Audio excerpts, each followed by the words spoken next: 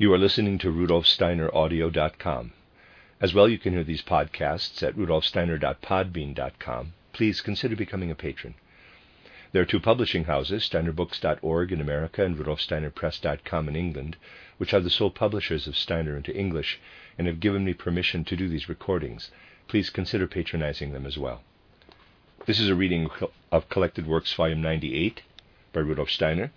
It's the lecture notes to 18 lectures, entitled Nature and Spirit Beings, Their Activity in Our Visible World, translated by Christian von Arnim.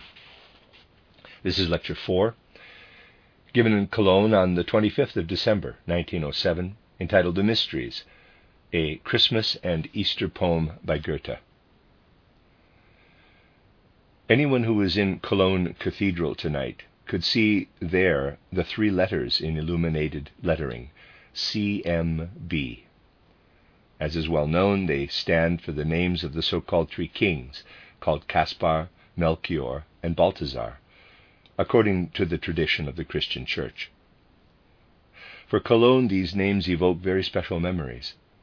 There is an old legend that the bones of these magi, after they had become bishops and had died, were brought here to Cologne some time later.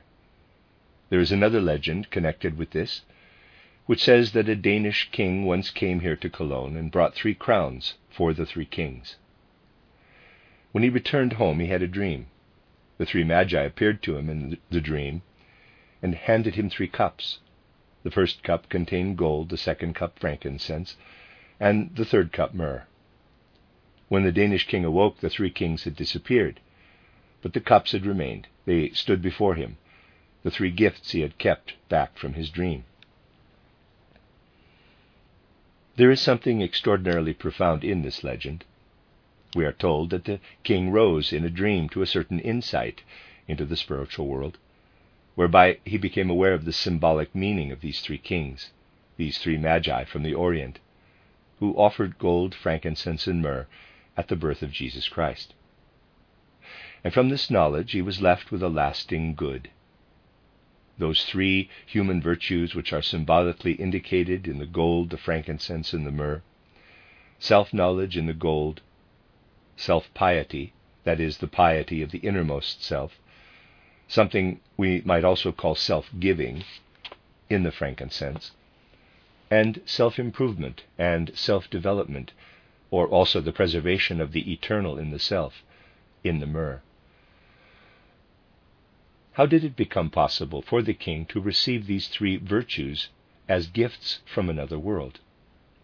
This became possible for him because he tried to penetrate with his whole soul into the deep symbol that lies enclosed in the 3 kings who offered their gifts to Jesus Christ.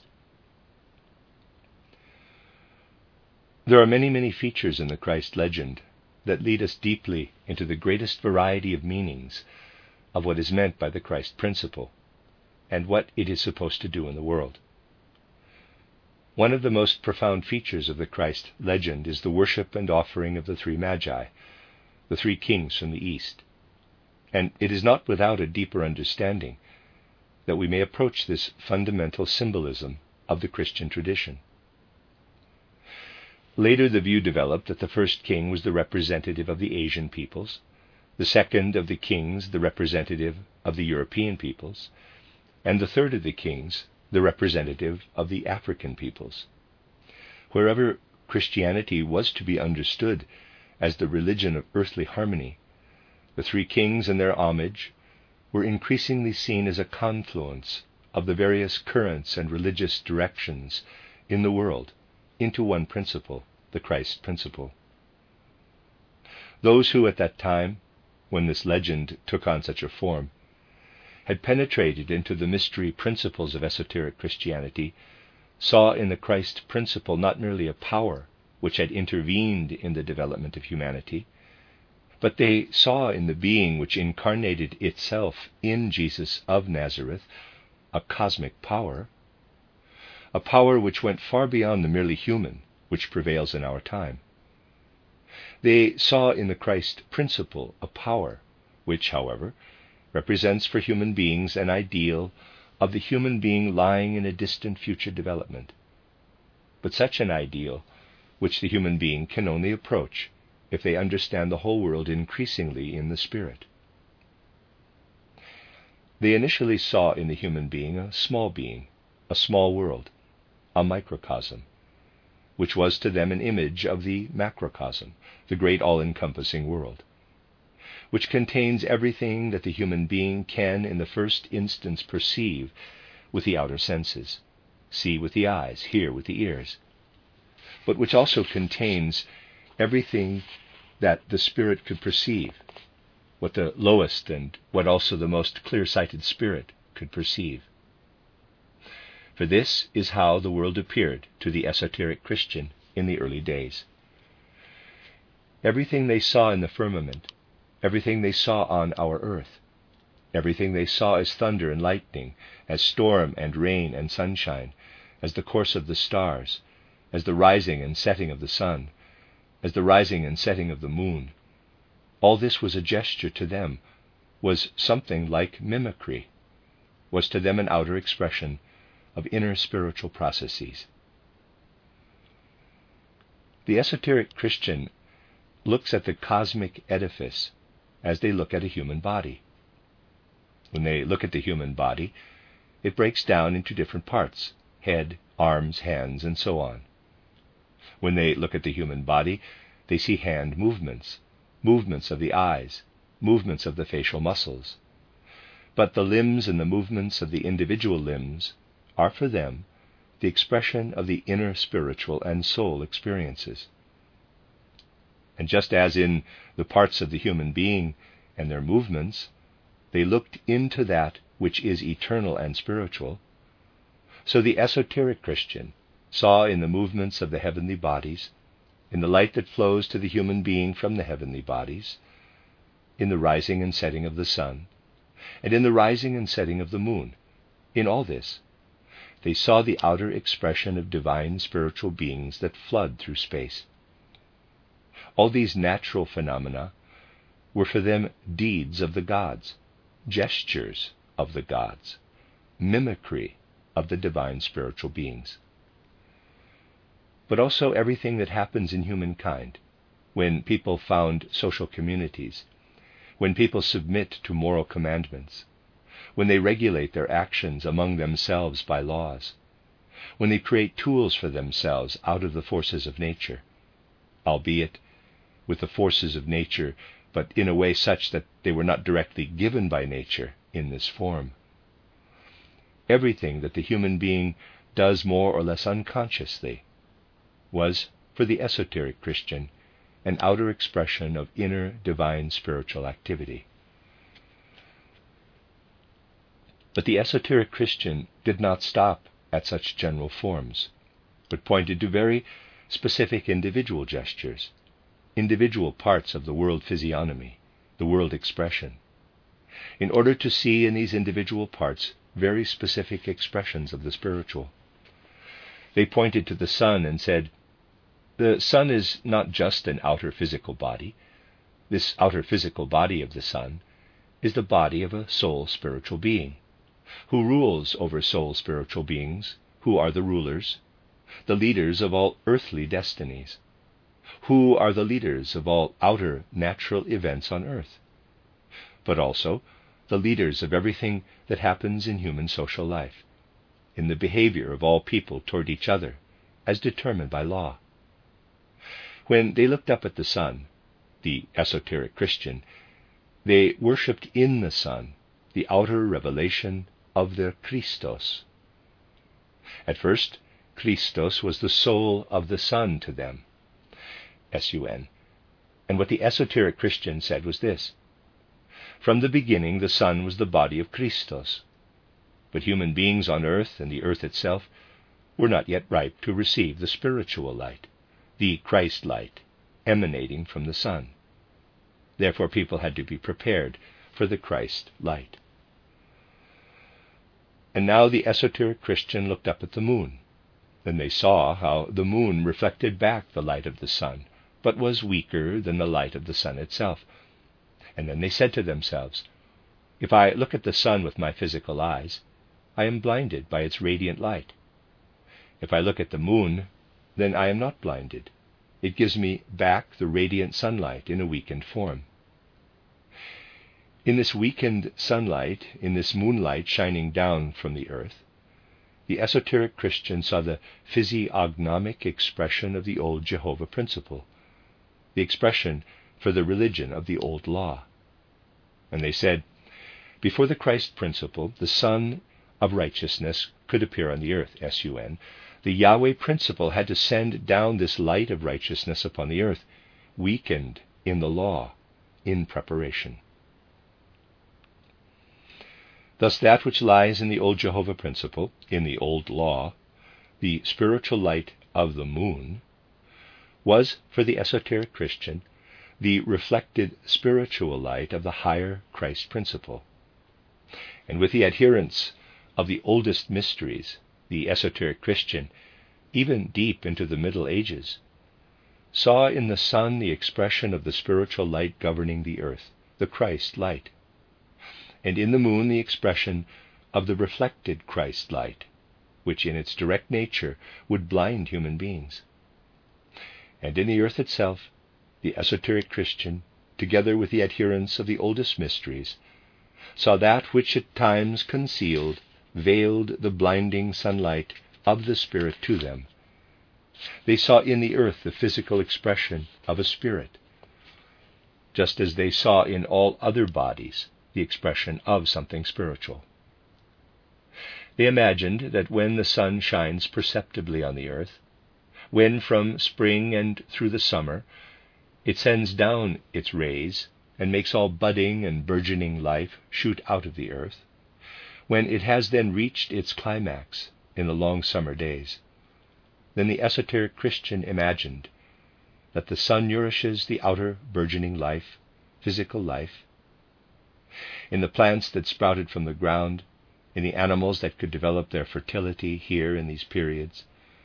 The esoteric Christian saw the same principle in an outer physical way that they saw in the beings for which the sun is the outer expression.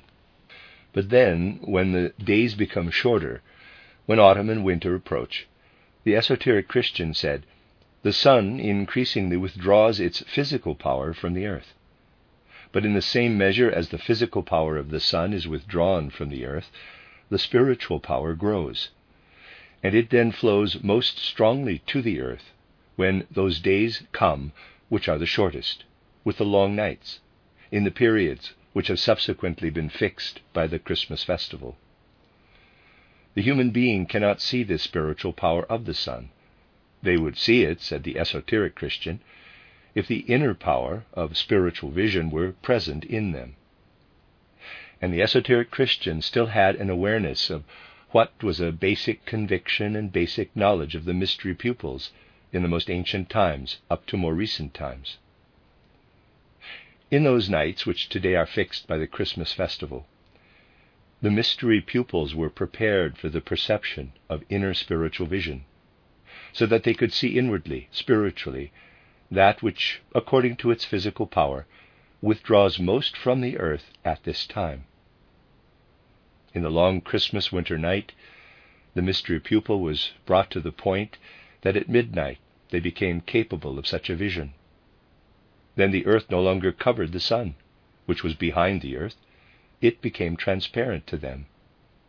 They saw through the transparent earth the spiritual light of the sun, the Christ light. This fact, which reflects a profound experience of the mystery pupils, was recorded in the expression, seeing the sun at midnight.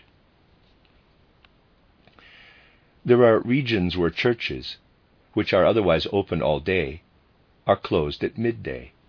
This is a fact that links Christianity to the traditions of ancient religious faiths.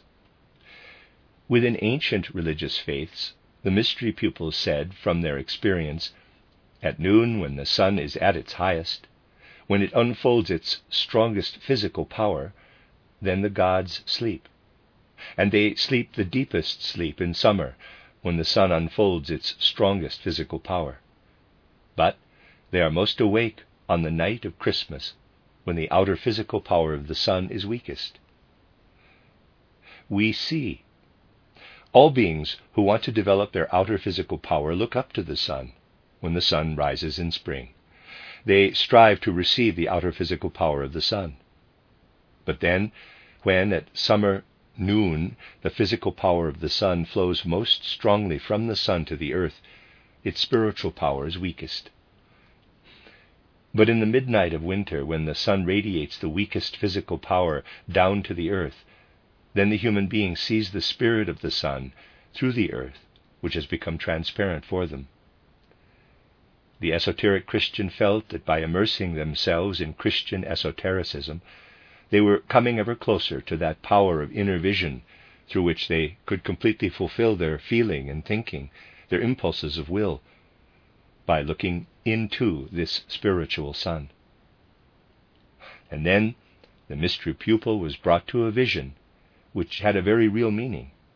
As long as the earth is opaque, the individual parts of the earth appear inhabited by people who develop individual faiths, but the unifying bond is not there. The human races are scattered like the climates. The opinions of people on earth are scattered, but there is no unifying element.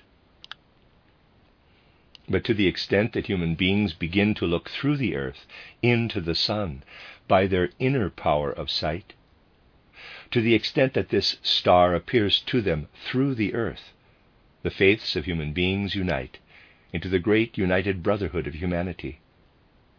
And those who guided the separated great masses of human beings in the truth of the higher planes to initiation into the higher worlds, they were introduced as the Magi. There were 3 of them, because different powers come to expression in different places on earth. Humanity, therefore, had to be guided in various ways. But the star that rises behind the earth appears as a unifying force. It leads the scattered people together, and so they pray to the physical incarnation of the sun star, which had appeared as the star of peace. In this way, the religion of peace, of harmony, of world peace, of human brotherhood, was associated at a cosmic and human level with the ancient Magi, who laid down the best gifts they had for humanity at the cradle of the incarnated Son of Man. The legend recorded this beautifully by telling that the Danish king ascended to the knowledge of the Magi, the 3 kings, and when he had ascended, they left him their 3 gifts. First, the gift of wisdom and self-knowledge. Second, the gift of devoted piety in self-giving. And third, the gift of the victory of life over death in the power and cultivation of the eternal part of the self. All those who understood Christianity in this way saw in it the profound spiritual scientific idea of the unification of religions. For they were of the opinion, indeed they were firmly convinced, that all who grasp Christianity in this way can advance toward the highest degree of development of humanity. One of the last Germans to have grasped Christianity in this esoteric way is Goethe, and Goethe has set out for us this kind of Christianity, this kind of religious reconciliation, this kind of theosophy, in the profound poem titled The Mysteries. It may have remained a fragment, but it shows us in a profoundly significant way the inner soul development of a human being who is permeated and convinced by the feelings and ideas just indicated. We first hear how Goethe wants to point us to the path of pilgrimage of such a person, and how he indicates to us that this path of pilgrimage can lead us astray, that it is not easy for a person to find it, and that one must have patience and devotion in order to reach the goal. If a person possesses these, they will find the light they seek. Let us hear the beginning of the poem. Quote, "A wondrous song is here prepared for many. Hear it with joy. Tell all from far and near. The way will lead you out o'er mount and valley. Now is the view obscured, now wide and clear. And if the path should glide into the bushes, that you have gone astray, you need not fear. For by a persevering, patient climb, we shall draw near our goal when it is time. But no one will, despite profound reflection, unravel all the wonders hidden here. Our Mother Earth brings forth so many flowers, and many shall find something to revere. Maybe that one will gloomily forsake us, another stays with gestures full of cheer. For many wandering pilgrims flows the spring, to each a different pleasure it will bring. Close quote. This is the situation to which we are introduced. We are shown a pilgrim who, if we were to ask him, would not be able to tell us intellectually what we have just explained as an esoteric Christian idea, but a pilgrim in whose heart and soul these ideas live, transformed into feelings. It is not easy to find everything that has been secreted into this poem, which is called the Mysteries. Goethe has clearly indicated it, a process that takes place in the person in whom the highest ideas, thoughts, and conceptions are transformed into feelings and sentiments. How does this transformation take place? We live through many incarnations, from one incarnation to the next. In each one we learn more and many things. Each one provides many opportunities to gain new experiences. It is not possible for us to carry everything and every detail from one incarnation to the next. When a human being is reborn, it is not necessary for everything that they learned earlier to come to life in every detail.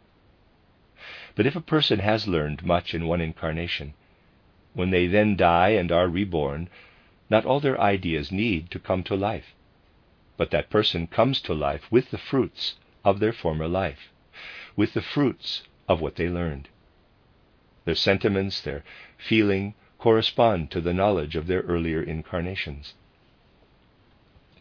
In Goethe's poem, we here have expressed a wonderful thing, in that we encounter a human being who, in the simplest words, as if from the mouth of a child, and not in intellectual form or as an idea, proclaims the highest wisdom as the fruit of earlier knowledge. He has transformed this knowledge into feeling and sentiment, and is thereby called to guide others who have perhaps learned more by way of ideas. Such a pilgrim with a mature soul, who has transformed much into direct feeling and sentiment, which he has gathered in earlier incarnations, such a pilgrim we have before us in Brother Mark.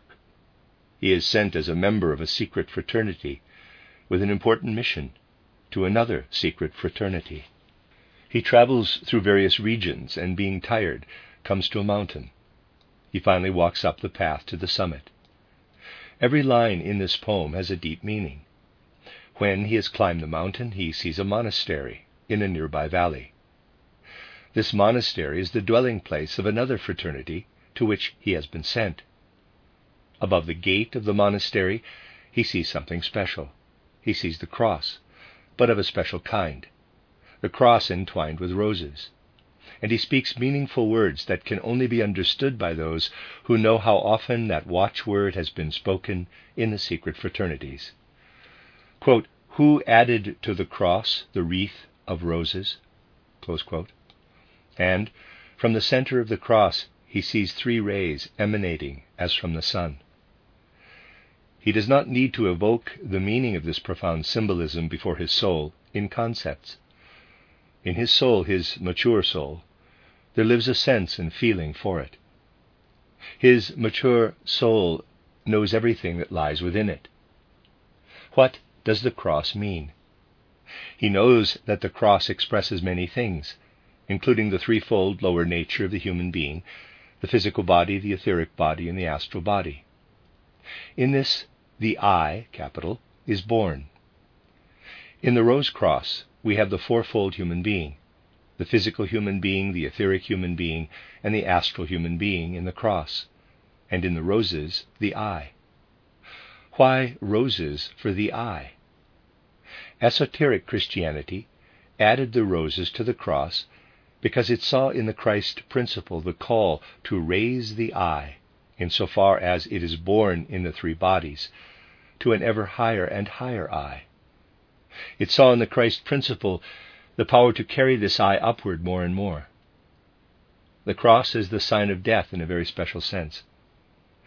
Goethe also expresses this beautifully elsewhere when he says, quote, "And until thou truly hast this dying and becoming, thou art but a troubled guest o'er the dark earth roaming." Close quote. Die and become. Overcome that which is first given to you in the lower three bodies. Kill it off. But do not kill it off in order to desire death, but to purify that which is in these three bodies, so that you may gain the strength in the eye to assimilate ever more perfection. By killing off what is given to you in the three lower bodies, the power of perfection enters into the eye. In the eye, the Christian is meant to assimilate, in the Christ principle, the power of perfection right into the blood. This power is to work right into the blood. The blood is the expression for the eye. In the red roses, the esoteric Christian saw that which, in the blood cleansed and purified by the Christ principle, and thus in the purified eye, leads the human being up to their higher nature, which transforms the astral body into spirit self, the etheric body into life spirit, the physical body into spirit human being.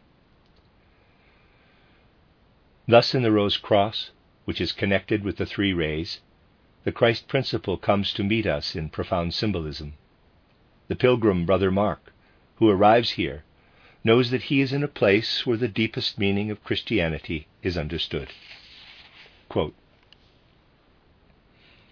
"Full weary by a long and tiring journey, with a sublimest motive undertaken, a pilgrim Brother Mark came through the thicket, with staff in hand his footsteps to sustain. And longing for a little food and drinking, one beauteous eve he reached a quiet plain. Its wooded gorges soothing hope bestowed, beneath a friendly roof to find abode. But lo, a path he scarcely can distinguish, high up a mountain steep before him wending. He follows it, as more and more it rises in curvings, in and out the boulders bending, until again by sunlight warm enveloped, he turns and sees how fast he is ascending. At last the summit comes within his sight, inspiring him with heartfelt deep delight. Next it, the sun, majestic in its setting, enthroned 'mong clouds within the darkening sky. Now for the peak, for all his weary toiling, he hopes to be rewarded there on high. O'erlooking all the country, for him spreading, a human home he will perchance espy. And while he climbs, oh, sound how full of cheer the chime of bells is wafted to his ear.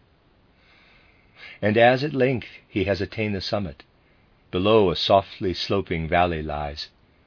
His quiet look, with inward pleasure, brightens before the forest. Full of joy he spies a stately building in a greening field, which the departing sun with lustre dyes. Ere long he nears, through meadows dewy damp, a monastery lit with gleaming lamp. He soon arrives outside the quiet homestead, with hope and peacefulness his soul enfolding, and on the arch above the closed portal a symbol full of mystery beholding. He stands and ponders, whispers words of prayer, the deep devotion of his heart unfolding. He ponders long, what does this sign convey?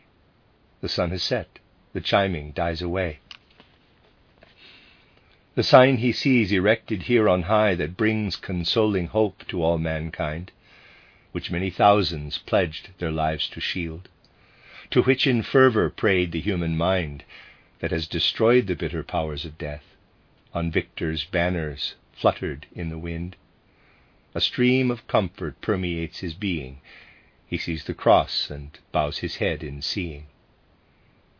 He feels anew the faith of all on earth, the power of salvation streaming thence.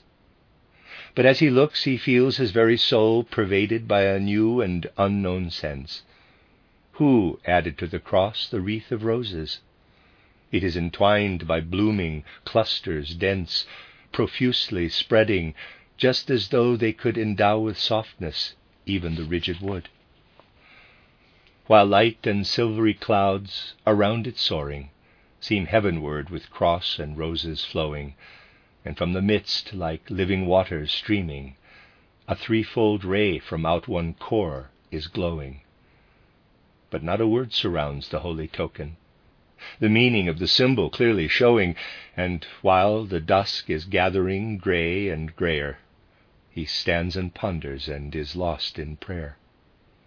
Close quote. That which is to be found as the spirit of the deepest Christianity within this building is expressed by the cross entwined with roses. And now that the pilgrim enters, he is truly received by this spirit. As he enters, he becomes aware that in this house there prevails not this religion or that religion of the world, but that in this house there prevails the higher unity of the religions of the world. Inside this house, he tells an old member of the fraternity that is here on whose behalf and why he has come. He is received and hears that a fraternity of 12 brothers lives in seclusion in this house. These 12 brothers are the representatives of different groups of people on earth. Each one of the brothers is the representative of a religious faith. We will find that a person is not admitted here when they are still young in years, when they are still immature. But a person is admitted when they have looked around in the world, when they have struggled with the pleasures of the world and the sufferings of the world, when they have worked and been active in the world, and have risen to a free outlook over their narrowly delimited field. Only then will a person be admitted and accepted into the circle of the 12.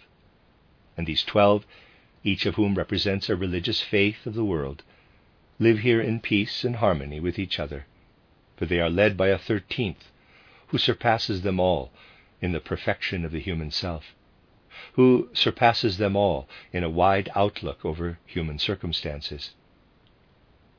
And how is it indicated by Goethe that this 13th is the representative of true esotericism, the bearer of the faith of the rosy cross? Goethe indicates it to us by saying, "He was among us." Now we are plunged into the greatest grief because he wishes to leave us. He wishes to depart from us. But he considers it right to part from us now. He wishes to ascend to higher regions where he no longer needs to reveal himself in an earthly body. He is allowed to ascend, for he has risen to a point which Goethe sets out in such a way that he says, for every faith there is the possibility of approaching the highest unity. When each of the 12 religions is ripe to establish harmony, then the 13th, who previously created harmony externally, can depart. And we are told beautifully how this perfection of the self is attained. We are first told the life story of the 13th, but the brother who received the pilgrim mark knows many things that the great leader of the 12 could not say. Some features of deep esoteric significance are now told by this brother to the pilgrim mark. It is said that when the 13th was born, a star announced his existence on earth. This is a direct link to the star that guided the Magi and its significance. This star has an enduring significance. It points the way to self-knowledge, self-giving, and self-perfection. It is the star that opens up the understanding of the gifts that the Danish king received through the apparition that came to him in a dream. The star that appears at the birth of everyone who is ready to receive the Christ principle in themselves. And something else was revealed as well. It was revealed that he had developed to that level of religious harmony which brings peace and harmony to the soul. This is symbolized in a deeply significant way in that when the 13th appears in the world, a vulture swoops down, but instead of wreaking havoc, it spreads peace among the doves. We are told still another thing. As his little sister lies in the cradle, a viper coils itself around her. The 13th, still a child, kills the viper. This is a wonderful illustration of how a mature soul, for only a mature soul can achieve such a thing after many incarnations, kills the viper in early youth, that is, overcomes the lower astral being. The viper is the symbol for the lower astral being. The sister is our own etheric body, around which the astral body winds itself. He kills the viper for his sister. Then we are told how he obediently conformed to what was initially demanded of him in the parental home. He obeyed his harsh father. The soul commutes its knowledge, ideas, and thoughts. Then healing powers develop in the soul, through which healing work can be undertaken in the world. Miraculous powers develop. They are expressed in that he causes a spring to emerge from the rock with his sword. It is intentionally shown here how his soul follows the trail of the Scriptures. Thus the superior, the representative of humanity, the chosen one, who works here in the community of the 12, of the great secret order which has taken on the mission for humanity under the Rosicrucian symbol to harmonize the faiths spread throughout the world, gradually matures as the 13th. In this way we are first acquainted in a profound way with the state of soul of the person who has hitherto guided our fraternity of 12. Quote, "At last he knocks. The myriad stars above him look down with shining eyes as they appear. The portal opes, and he is bidden welcome by brethren wont to comfort and to cheer." So he relates how far by hill and valley the will of higher beings led him here. They stand amazed, for well they see their guest was sent to them by heavenly behest. They crowd around him, and their inmost being they feel by a mysterious power stirred. Their breath they hold to listen, for he rouses an echo in their hearts with every word. Like deepest lore yet uttered by a child, the wisdom flowing from his lips is heard. He seems so innocent, like crystal clear, as though descended from another sphere. At last an aged brother cries, "Oh, welcome, if with consoling hope thy path is blessed. Thou seest us, our souls are moved within us by thee, and yet we can but stand oppressed. Our greatest bliss from us is being taken. Anxiety and dread disturb our rest. Thou comest as a stranger yet to share portentous hours of mourning and of care. For he, alas, who all of us united, to whom as father and as friend we bow, who light and fortitude within us kindled, our leader, is prepared to leave us now. Yea, he himself his passing has predicted, refusing though to tell us when and how. The mystery of what must needs befall brings bitter tribulation to us all.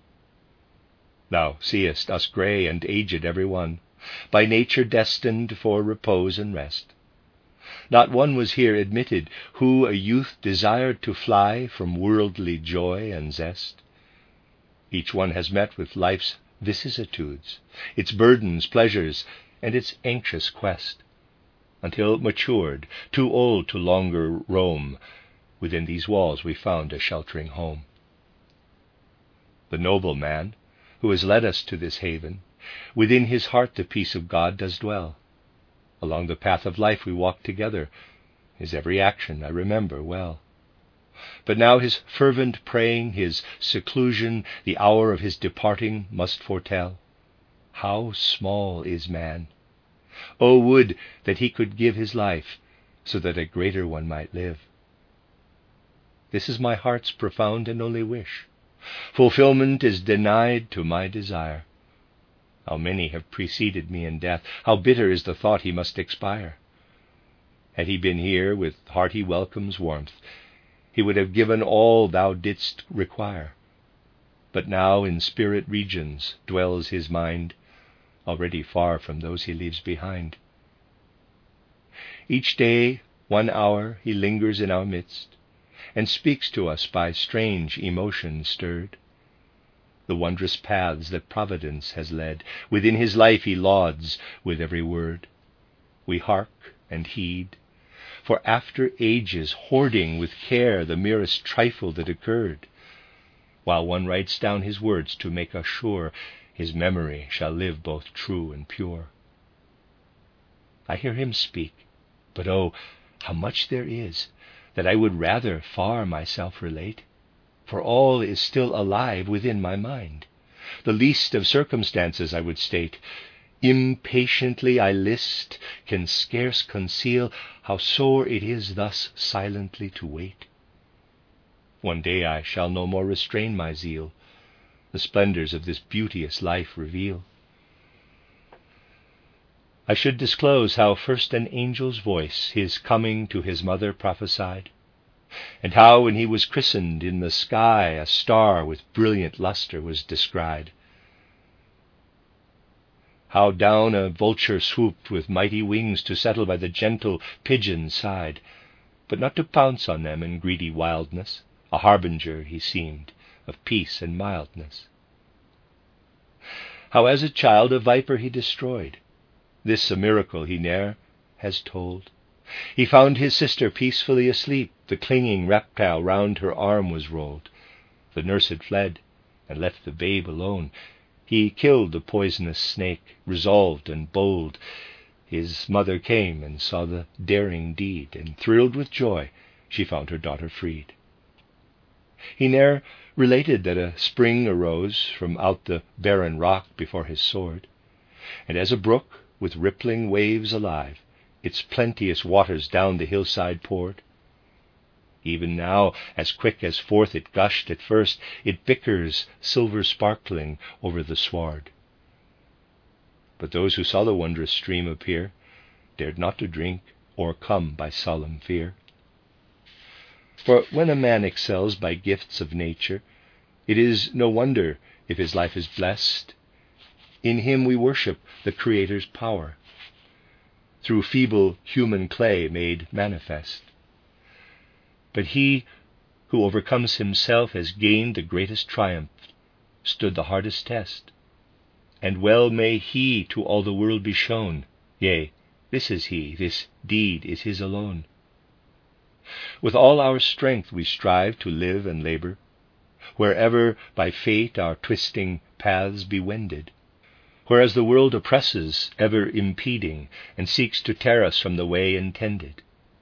Within this inner storm and outer struggle, our spirit hears a word scarce comprehended. The power that holds constrained all humankind, the victor o'er himself no more can bind. Close quote. Thus this man who had overcome himself, that is, the I which is first assigned to the human being, became the superior of the select fraternity just characterized. And so he leads the 12. He has led them to the point where they are now so mature that he may leave them. Our brother Mark is then led further into the rooms where the 12 are at work. How did they work? This work is of a special kind, and we are made aware that this work is work in the spiritual world. A person whose eyes look only to the physical plane, whose senses see only the physical and that which is done by human beings in the physical world, cannot easily imagine that there is other work which may be much more essential and important than that which is undertaken outwardly on the physical plane. Work from the higher planes is much more important for humanity. However, the conditions must be fulfilled that anyone who wishes to work on the higher planes must first have completed their work on the physical plane. These 12, they have done it. Therefore, their work together has an elevated meaning for the service of humanity. Our brother Mark is led into the room where the 12 were together for their assemblies, and here he encounters the way they work together in a profoundly symbolic way. What each of the brothers has to contribute from out of his own particular nature to this way of working together is expressed in a special symbol above the seat of each of the 12. There are many symbols which express in a meaningful way what each one has to contribute to the common task, consisting of spiritual activity, so that these currents flow together to form a stream of spiritual life which flows through the world and gives strength to the rest of humanity. There are such fraternities, such centers, from which such currents go out and have an effect on the rest of humanity. Above the seat of the 13th, Brother Mark again sees the sign, the cross entwined with roses. This sign, which is at the same time a symbol of fourfold human nature, and which in the red roses is the symbol for the purified blood or I principle, the principle of the higher human being. And then we see how that which is to be overcome by this emblem is placed as a special symbol to the left and right of the seat of the 13th. On the right he sees the fire-colored dragon. It represents the astral being of the human being. It was well known in Christian esotericism that the human soul can surrender to the three lower bodies. If it surrenders to them, then it is ruled by the lower life of threefold bodily nature. This is expressed in astral perception through the dragon. It is not a mere symbol, but a very real sign. In the dragon is expressed what must first be overcome. In the passions, in these forces of astral fire that are part of the physical human being, in this dragon, the Christian esotericism which inspired this poem and which spread within Europe saw that which humanity had received from the hot zone from the south. From the south comes that part of the human being which humanity has brought with it as the hot passions, which is more directed toward lower sensuality. The first impulse of which people had a sense that it could fight and overcome this was the one which flowed down in the influences of the cooler north. The influence of the colder north, the descent of the I into the threefold bodily nature, is expressed according to ancient symbolism taken from the constellation of the bear, by the hand reaching into the bear's mouth. The lower human nature, that which expresses itself in the fiery dragon, is overcome. And that which has thus been preserved in the higher kind of animal nature was represented in the bear. And the I, which has developed beyond the dragon nature, was represented in a profound reference by the human hand reaching into the bear's mouth. On both sides of the rose cross appear the things which must be overcome by the rose cross, and it is the rose cross which challenges the human being to purify themselves to an ever higher level. Thus the poem does indeed present the principle of esoteric Christianity to us in the deepest way, and draws our attention above all to that which should especially come before our souls at such a festival as the one we are celebrating today. The eldest of the resident brothers, belonging to the fraternity, expressly makes clear to the pilgrim Mark that what they are doing here together is done in the Spirit, that this is spiritual life. This work for humanity on the spiritual plane has a special meaning. The brothers have experienced life's joys and sorrows. They have been through battles outside. They have done work outside in the world. Now they are here, but here, too, work is continuing for the further development of humanity. It is indicated to the pilgrim Mark, "You have now seen as much as can be shown to the pupil to whom the first gateway is opened. You have been shown in significant symbols how the human being's ascent should be. But the second gateway encloses higher secrets, how humanity is worked on from higher worlds. And you can only experience these higher secrets after longer preparation. Only then can you enter through the other gateway." Deep secrets are expressed in this poem. Quote, "In him I scarce as virtue may denote the power of good, which even his youth inspired, and taught him to respect his father's word, when harshly he his services required. With duties burdening his leisure hours, the son obeyed with ardor, never tired, like some poor boy who, friendless and astray, is glad to work for but a trifling pay.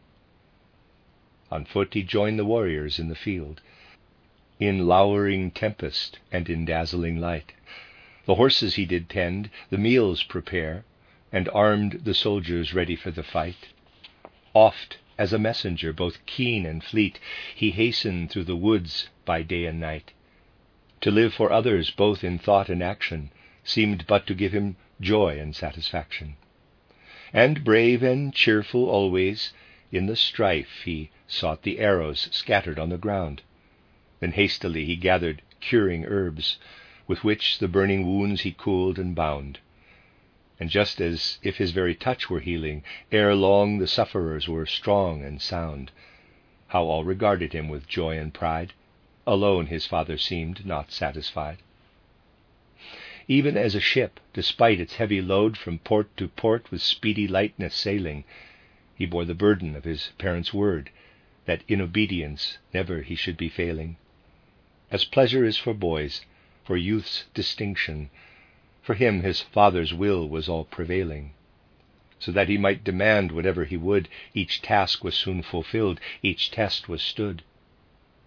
At last the father yielded and acknowledged the merit of his son in word and deed. While of a sudden all his sternness vanished, he gave the youth a swift and precious steed.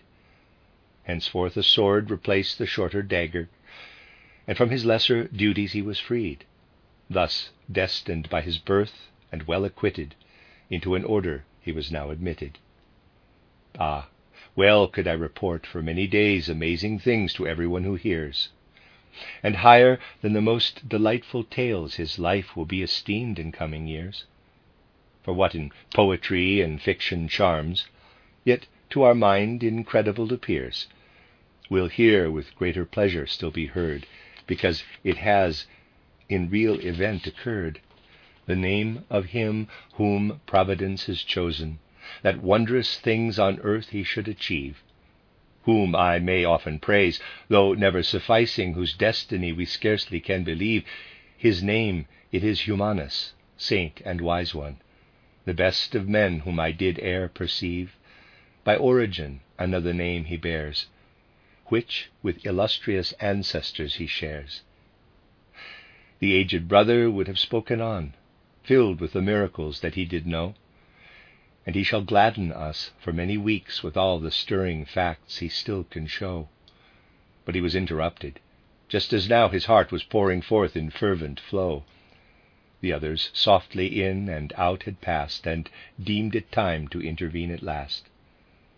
When Mark had bowed before his hosts and prayed, in gratitude for the sustaining meal, the bowl of crystal water he requested. They brought what he had craved with friendly zeal. Hereafter led him to their festive hall, therein a sight unwonted to reveal. Of what he saw you soon will be aware, for everything shall be described with care. No ornament was here, the eye deluding. A cross-arched vault rose sternly from the ground, and 13 chairs against the walls he noticed were like a pious chorus ranged around, by clever hands full delicately carven. In front of each a little desk he found. Devotion seemed to fill the very air, fraternity and restfulness and prayer. Above each chair was hung a special shield, 13 in all the number he espied. They seemed to be important, purposeful, no boast of ancestors in shallow pride. And Brother Mark, with longing all aglow, desired to learn what secret they did hide. Lo, in the middle one, the mystic sign, the cross, which clustering roses do entwine. Each object will arouse to life and action the soul which to its inspiration yields. Some places are adorned with swords and lances, while helmets hang above these other shields. Here battered weapons are to be discovered, such as one may collect on battlefields. There spears and banners come from distant lands, and even fetters here and iron bands. Each brother sinking down before his chair, in silent prayer profoundly rapt they rested. then softly chanted fervent hymns of thanks, by cheerfulness and piety suggested. With mutual blessing they retired to sleep, a short repose by fancies unmolested. But Mark remains, surrounded by a few, still wishing more attentively to view. Though tired in body, full awake his mind, preoccupied by many hidden things. For here his thirst in raging flames appeasing, a dragon is enthroned with fiery wings. And here between his jaws a bear is holding an arm from which the blood it loses springs. Both shields, in distance corresponding quite, hung next the rosy cross to left and right. And as he turns his gaze around him, the more he marvels at the art and splendor. The riches here seem lavished with intention. It seems as if it all is by itself made yonder. Should he feel wonder that the work is finished? Should he feel wonder that it's so conceived? It seems to him that he is only just beginning to come alive with heavenly delight perceived. The paths were wonderful that led thee here, the aged brother speaks unto his guest. Oh, let these symbols bid thee stay until the many heroes' deeds we manifest. Our mysteries we will confide to thee, for what is here concealed can never be guessed, although thou wilt divine what here was done, endured and lost, and last what triumph won. Do not believe that but of times gone by the brother spake. Here wonders never fail, and ever more thou shalt behold, until withdrawn is the enshrouding veil. One portal only, 'tis that thou hast passed, and if thou feel'st the call, O friend, prevail. The foremost court as yet thou didst attain, but worthy art the very core to gain. Close quote. After a short rest, our brother Mark initially learns to get a sense of at least something of the interior. He has let the ascent of the human self work on his soul in significant symbols. And when after a short rest he is awakened by a signal, he comes to a gateway, but finds it locked. And he hears a strange triad, 3 beats, and as if everything is suffused with a flute playing. He cannot look inside, cannot see what is happening in the room. We need to be told nothing more than these few words for it to be indicated in a profound way what awaits the human being when they approach the spiritual worlds, when they have been so far purified and perfected by the work on their self that they have passed through the astral world and then approach the higher worlds, those worlds in which the spiritual archetypes of things here on earth are to be found. When they approach what in esoteric Christianity is called the heavenly world, then they at first approach it through a world of flooding colors, and then they enter into a world of tones, into cosmic harmony, the harmony of the spheres. The spiritual world is a world of tones. The person who has developed their higher self upward to higher worlds must settle into this spiritual world. Goethe, in particular, clearly expressed the higher experience of a world of spiritual sound in his title Faust. When he has Faust carried away to heaven, and the heavenly world reveals itself to him through sound. Quote, the sun orb sings in emulation, mid brother spheres his ancient round. Close quote. The physical sun does not resound, but the spiritual sun resounds. Goethe captures the image when Faust, after long wanderings, is transported up into the spiritual worlds. Quote, sounding loud to spirit hearing, see the newborn day appearing, pealing rays and trumpet blazes, the unheard can no one hear. Close quote. Through the symbolic world of colors of the astral, the human being, as they develop upward, approaches the world of the harmony of the spheres, the devaconic realm, that which is spiritual music. Only softly, emerging softly, does our brother Mark hear the sound of the inner world, which is behind our outer world, when he has passed through the first gateway, the gateway of the astral. That inner world which transforms the lower world of the astral into that higher world which is suffused by the triad. And as we ascend to the higher world, the human being's lower nature is transformed into the higher trinity. Our astral body is transformed into the spirit self, the etheric body into the life spirit, the physical body into the spirit human being. Brother Mark first senses the triad of higher nature in the music of the spheres, and by becoming one with this music of the spheres, the first sense of the rejuvenation of the human being who enters into contact with the spiritual worlds dawns on him. He sees, as in a dream, rejuvenated humanity floating through the garden in the form of the three youths, carrying three torches. This is the moment when Mark's soul has awakened out of darkness in the morning, where the darkness is still a little there, the light has not yet penetrated it.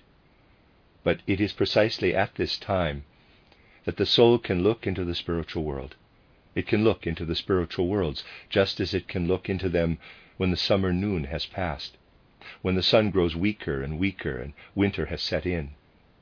And then at midnight the Christ principle shines through the earth during Holy Night.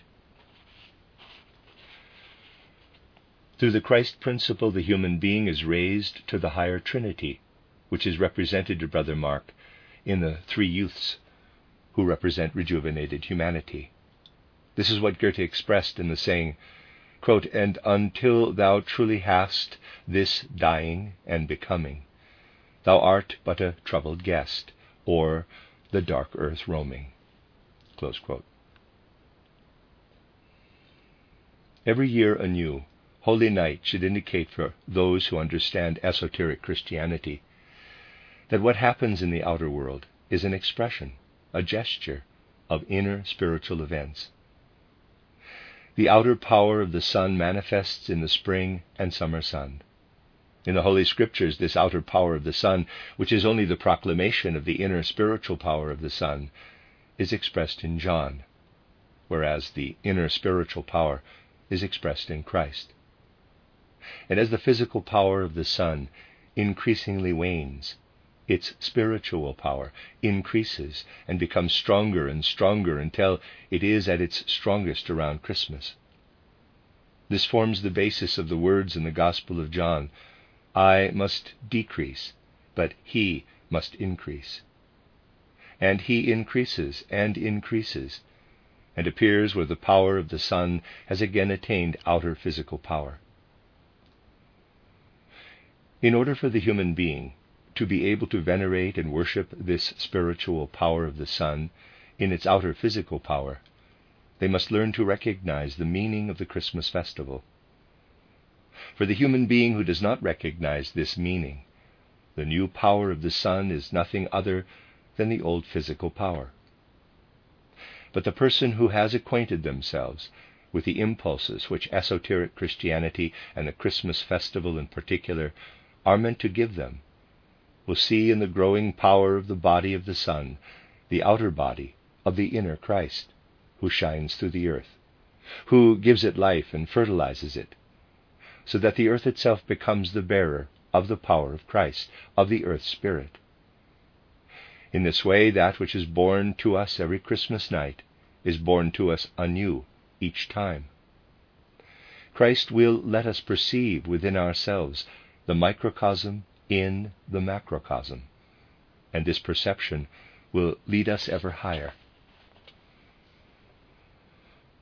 What has long since become something outer to the human being, the festivals, will again appear in its deep significance for human beings when they are led through such deep esotericism to the knowledge that what happens externally in nature as thunder and lightning, sunrise and sunset, moonrise and moonset, is the gesture and physiognomy of spiritual existence. And at the important points which are marked by our festivals, the human being should recognize that significant events also take place in the spiritual world. Then they will be led to the rejuvenating spiritual power which is indicated to us in the three youths, which the I capital can only gain by devotion to the outer world, not by egotistically closing itself off from it. But there is no devotion to the outer world if the outer world is not infused by the Spirit. That this Spirit should appear every year anew for all people, even for the weakest, as a light in the darkness, that should be written into people's hearts and souls every year anew. This is also what Goethe wanted to express in this poem titled The Mysteries. It is both a Christmas and an Easter poem. It aims to point to deep secrets of esoteric Christianity. If we allow the deep secrets of Rosicrucian Christianity to act on us, if we absorb even part of its power, then we will become missionaries for at least some of those around us. We will succeed in turning these festivals into something filled with spirit and life. Quote, when after short repose within his cell, a deep resounding bell awakes our guest, his soul is filled with longing for devotion. He rises quickly with unwearied zest, and hastens to the church with all his heart, responding to the gladly heard behest. Obedient, peaceful, and by prayer bestirred, alas, the door is locked, he stands deterred. But hark, a blow on dull resounding oar, 3 times in equal intervals renewed. No chime, it seems to be, of clock or bells, from time to time with tones of flute imbued. The floating music fills the heart with joy. Mysterious 'tis, and scarce to be construed, it sounds like singing, solemn and entrancing, to which the couples interlace in dancing. Bewildered and by strange emotion moved, he hastens to the window, there to gaze. The day is dawning in the distant east, the sky o'erflown by lucent streaks of haze. And may he trust his eyes? A mystic light is fleeting through the garden's winding ways. 3 youths with torches in their hands he sees, who haste along the paths between the trees. He clearly sees their wonderful apparel, the white resplendent garments which they wear, their girdles made of intertwining roses, the wreaths of flowers in their curly hair. They seem to come from some nocturnal dances, with joy of movement thrilled, enlivened, and fair. But as the stars will fade when day is near, extinguishing their torch, they disappear. Close quote. The end of Lecture 4.